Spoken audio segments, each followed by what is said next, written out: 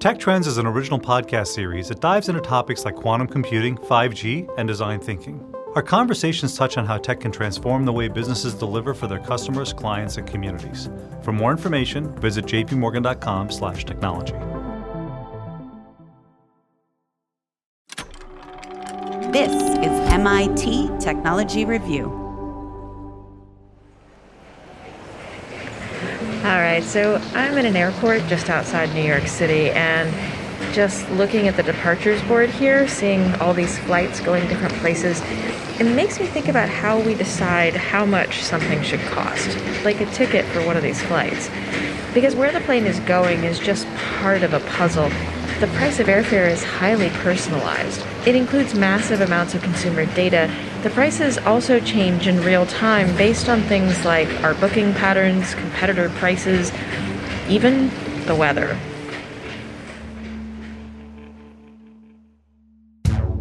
But it wasn't always that way. There was a time we could rely on the notion that what you see is what you get. These days, prices are decided by algorithms. It's called dynamic pricing, which prices things according to current market conditions in order to increase profits. And it's not just airlines that use this technique. A practice started by the airlines, dynamic pricing has now been adopted by retailers thanks to some new technology. And it's becoming more and more common thanks to computer algorithms. You'll find it with Disney World tickets, hotel rooms, Major League Baseball seats, and now Amazon. E-commerce propelled these algorithms into an everyday occurrence. But what does that mean for consumers? Amazon changes prices 2 million times a day. So what is a stable price for any of us, and how will we actually know that we're paying different prices? I think that's going to be a key question going forward.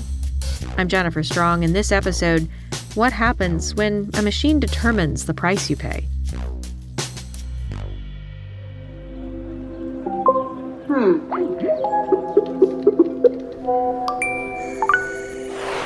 Let's go. In Machines We Trust. I'm listening. A podcast about the automation of everything. You have reached your destination. When gunfire rang out last night, people were looking for any way out. Tonight, some are saying safety went to the highest bidder. It was the middle of the evening commute, last January, when there was a shooting in downtown Seattle. Rideshare companies are under fire tonight for raising prices while people were trying to flee the gunfire. Some riders say they were gouged. The bus that I would normally take would go down the street that the shooting happened on. So all of the buses that were going down that street, they all stopped. They didn't get rerouted or anything. They just stopped. Lisa Wilkins works in tech, and her office is less than a block from where that shooting happened. I just decided I'll grab an Uber or Lyft and, just take it home. Or take it back to my car, which is at a park and ride, which was about 17 miles away. And then when I opened the app, I then saw it was like $100 or something to get there, when normally it would have been maybe $30. When demand is high, the price of a ride with Lyft or Uber automatically gets more expensive. In emergencies, companies cap those prices once it's clear what's going on. And in this case, offered to reimburse riders who paid higher fares. But even though Lisa Wilkins' job is to design apps with an eye on user experience, she says it still took a moment to realize what was happening to her was because of a pricing algorithm. At first, I was really angry because you want to take it personally, like they're intentionally doing this. This is a shooting and they're taking advantage of it. And then when I kind of was talking to another coworker about it, we were still upset that it was going to cost so much to get anywhere. But we realized, this is price surging. This is a bot basically saying what the prices are going to be. And being a UX designer, I understand, there's a lot of edge cases that you might not plan for that happen in your product. And this can have some unintended results. There was a book about fly genetics on Amazon there were two competing algorithms that just kept looking at each other and increased the price a little bit. And the other one would increase the price a little bit on top of that. And they just kept going back and forth unchecked for, many days. And it ended up with the price of this book being like $1.2 million, right? My name is Gabe Smith, and I'm the Chief Evangelist for Price Effects. And I have about 14 years of experience in price optimization and management. He uses AI and other tools to help companies decide what something should cost. He also thinks about how to avoid those outliers, like that $1 million book about bugs. So in the 80s really is when the computing power and the data availability got to the point where these techniques could start being leveraged. And really, it appeared first in the airline industries and then followed on in the other travel and leisure industries, such as rental cars and hotels. Dynamic pricing can help companies know what to charge for products that expire or are limited in supply. Like when a plane takes off, there's no changing how many of those seats are filled. So, to drive the most revenue, airlines need to sell the greatest number of seats for the highest possible price. And to learn what that price is, they need to understand the nuances of passenger behavior and market demand. So that was really the first use of pricing optimization and artificial intelligence to drive pricing into a market. And since then, it's really expanded in use across many different industries. We have a company, for example, that does dynamic pricing for their ski tickets based on the upcoming events, weather conditions, snow conditions. But we also have other customers that are selling electronics, chemicals. We have industrial manufacturing companies, distribution companies. Really, these techniques are gaining adoption in a wide variety of industries. The key to making all of this work is a rich data set on consumers and what drives their willingness to pay. The more data, the more targeted prices can be for individuals. How they behave, what product that you're offering, things like what is the nature of the transaction or the quote that you're doing. All those can be factored in to your pricing optimization algorithms and influence what you're going to offer. So if you have data like that, it can be actually fairly straightforward to be able to implement pricing optimization. So we have customers where we've implemented things in as little as a couple months. And he says these systems are getting better at managing complexity and balancing competing goals. So maybe I want to make sure that I'm always positioned in a certain way versus my competition, right? Or maybe I want to say, hey, I never want to increase pricing by more than 5% on anyone. Am I trying to maximize revenue? Am I trying to maximize profit? Am I trying to maximize volume throughput? I could balance between those. So what happens in organizations, there's competing objectives a lot of times. And so you can be guiding not only, okay, what's my list price, but what's the negotiated price or promotion based on a customer product combination. These constraints are important because left unbound, pricing algorithms can simply prioritize higher prices. Another issue, making sure those prices don't reinforce systemic bias. But this isn't so straightforward. It could be that, you don't see one of those things explicitly, but they could be just beneath the surface in another attribute that you're using. So if you're using a zip code or you're using the demographics in terms of income levels, there might be systemic bias that's in that data.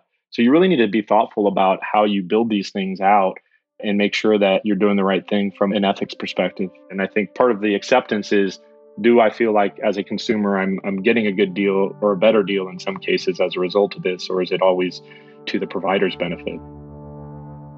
We know that big tech uses these individualized pricing algorithms widely, and we don't necessarily understand what is going on behind these systems or algorithms because they are black boxes. We only see the outcomes on an individual basis, basically the price we receive, and we don't really have methods or data sets to systematically study price discrimination algorithms.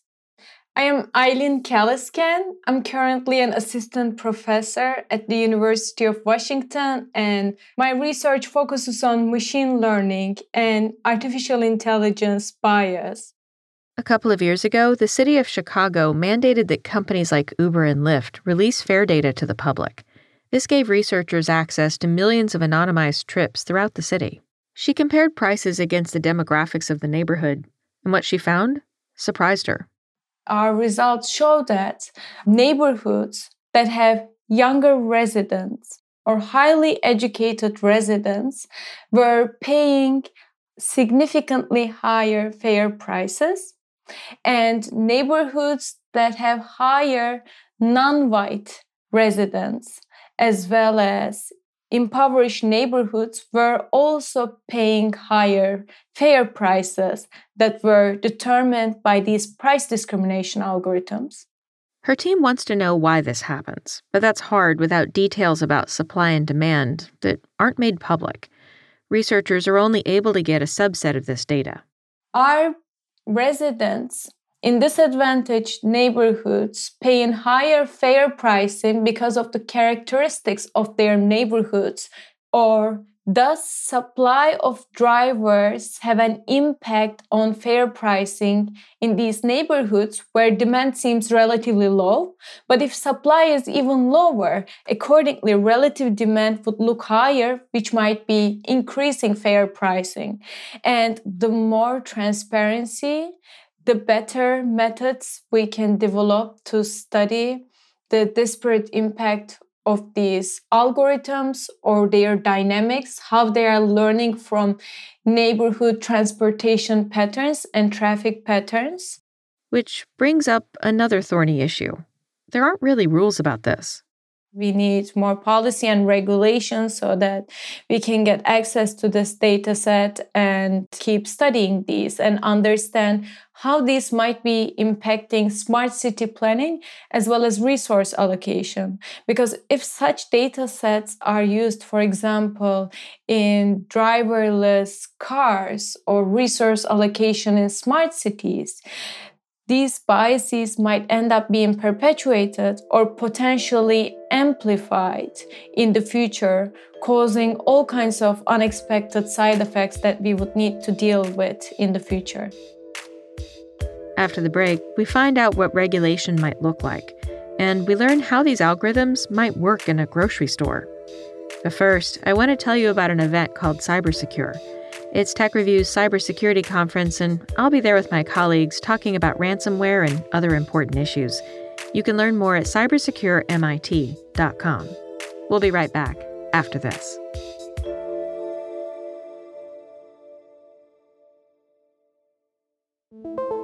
Tech Trends is an original podcast series that dives into topics like quantum computing, 5G, and design thinking. Our conversations touch on how tech can transform the way businesses deliver for their customers, clients, and communities. The real power of design thinking from a business perspective is really getting to know your clients, understanding what their needs are, and finding the right problem to solve for your clients. Employees really like to give back in their day job. And this isn't just the most junior employees or your millennial generation, it's everybody. For more information, visit jpmorgan.com/technology.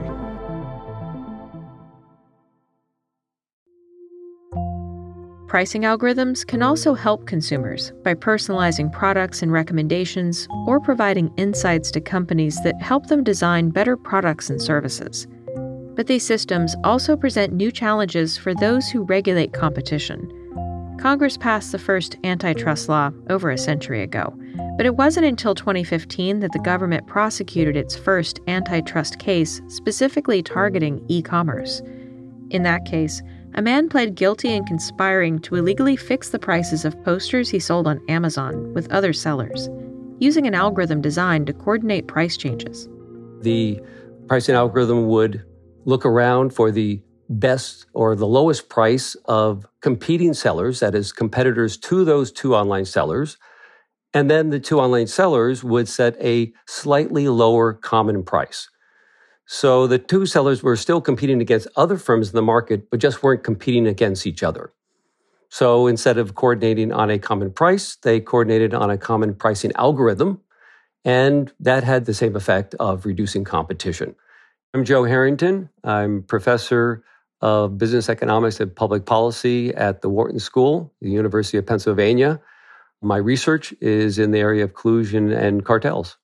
The case involving the Amazon poster sellers is something that's pretty close to traditional collusion, where otherwise competing businesses coordinate prices via direct, human-to-human communication.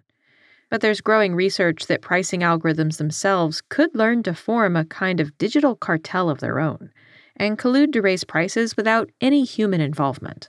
Now let's think about a manager deciding that they're going to delegate the pricing decision to a self-learning algorithm. That self-learning algorithm is going to experiment with different pricing algorithms or pricing rules. in the hope of finding ones that are more profitable. So they do end up with more profitable pricing rules. And the reason why they're more profitable is because of the fact that the self-learning algorithms have learned not to compete against one another. And researchers in Italy have already found evidence of that happening in a simulated environment. So they considered a very standard economic model of a market, one that's been used by many economists both for theoretical and empirical work. And the question is would they be able to learn to collude in a fairly kind of sophisticated and complex simulated environment? And the answer is very clearly yes. There were found to be prices that were just routinely well above competitive prices, sometimes quite close to monopoly prices. He says these self-learning algorithms behave in a way that mirrors human cartels.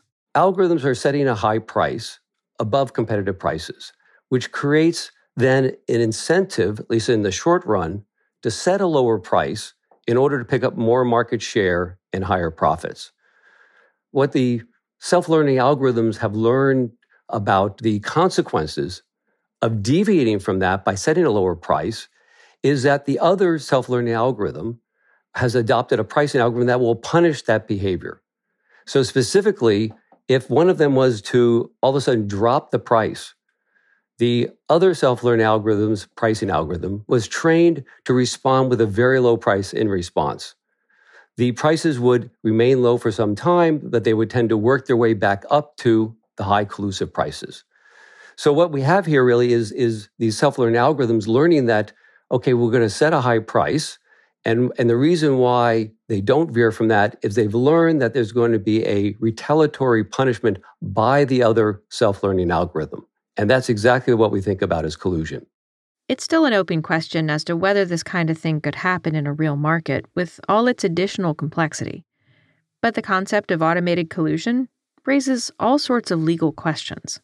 If we go back to the example of on the Amazon marketplace and the online poster sellers, that's that type of collusion for which the legal framework is well designed. It's designed for conspiracy, where competitors communicate and coordinate their conduct.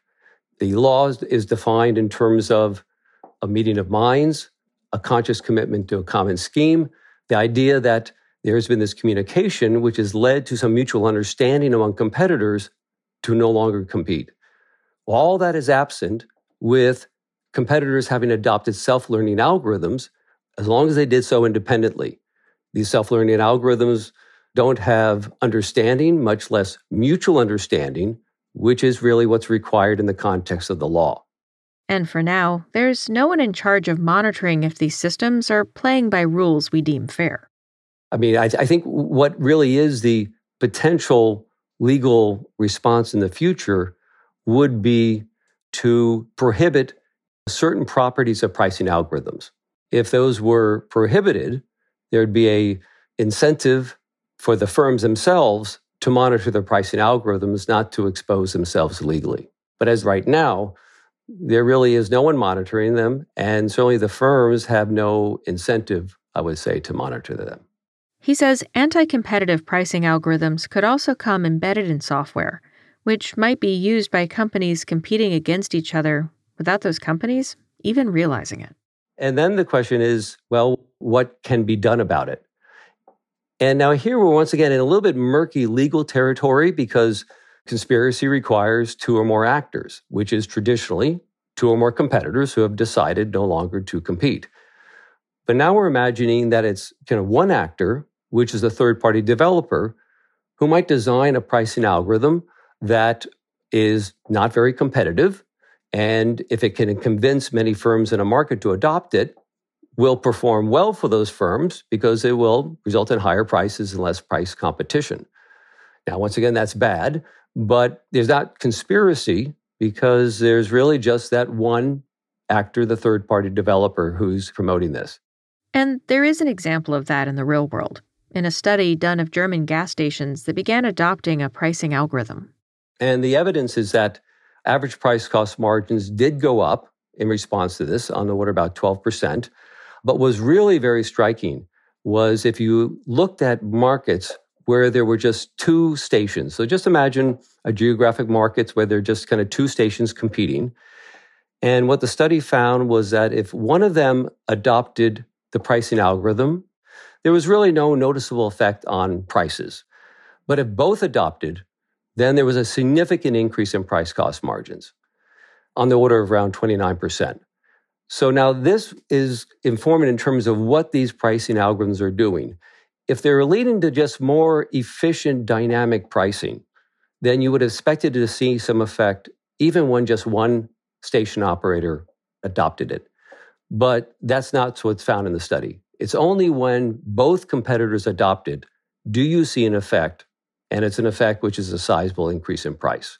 So I think that's something which is happening, and it's something a bit more, I think, concrete, and where there's potentially more policy options for dealing with, as opposed to the case of self-learning algorithms, which I think is a potential problem that we want to get ahead of. We used to be able to change prices every days or every month, but now prices can change every hour, or in some applications, even every minute.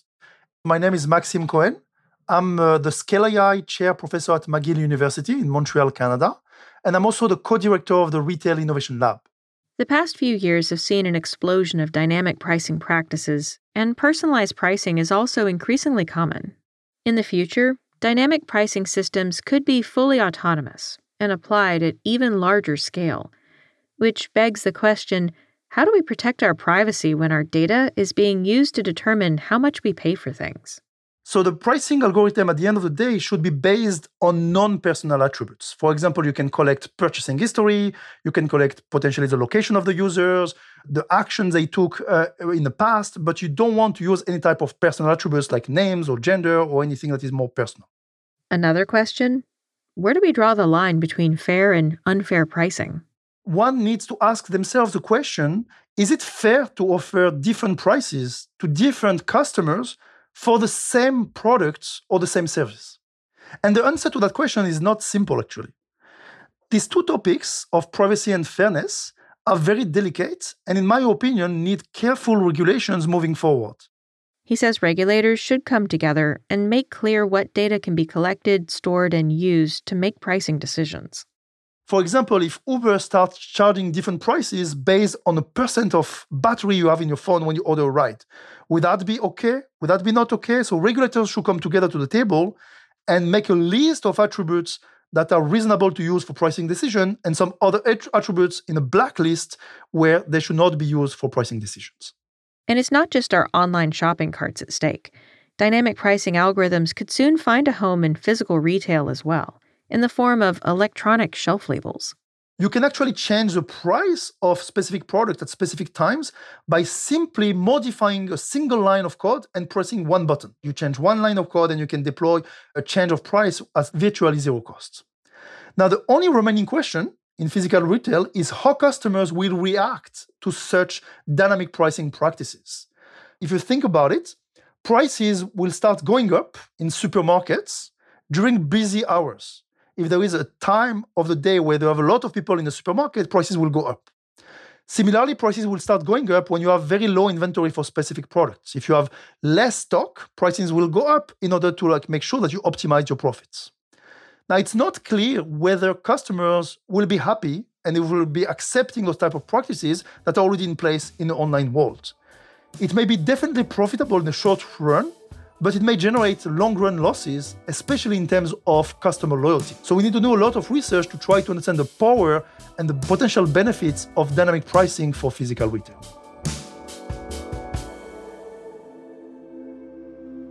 This episode was reported by Anthony Green and produced by the two of us with Emma Silikans. We're edited by Matt Honan, and our mix engineer is Garrett Lang, with sound design and music by Jacob Gorski. Thanks for listening. I'm Jennifer Strong.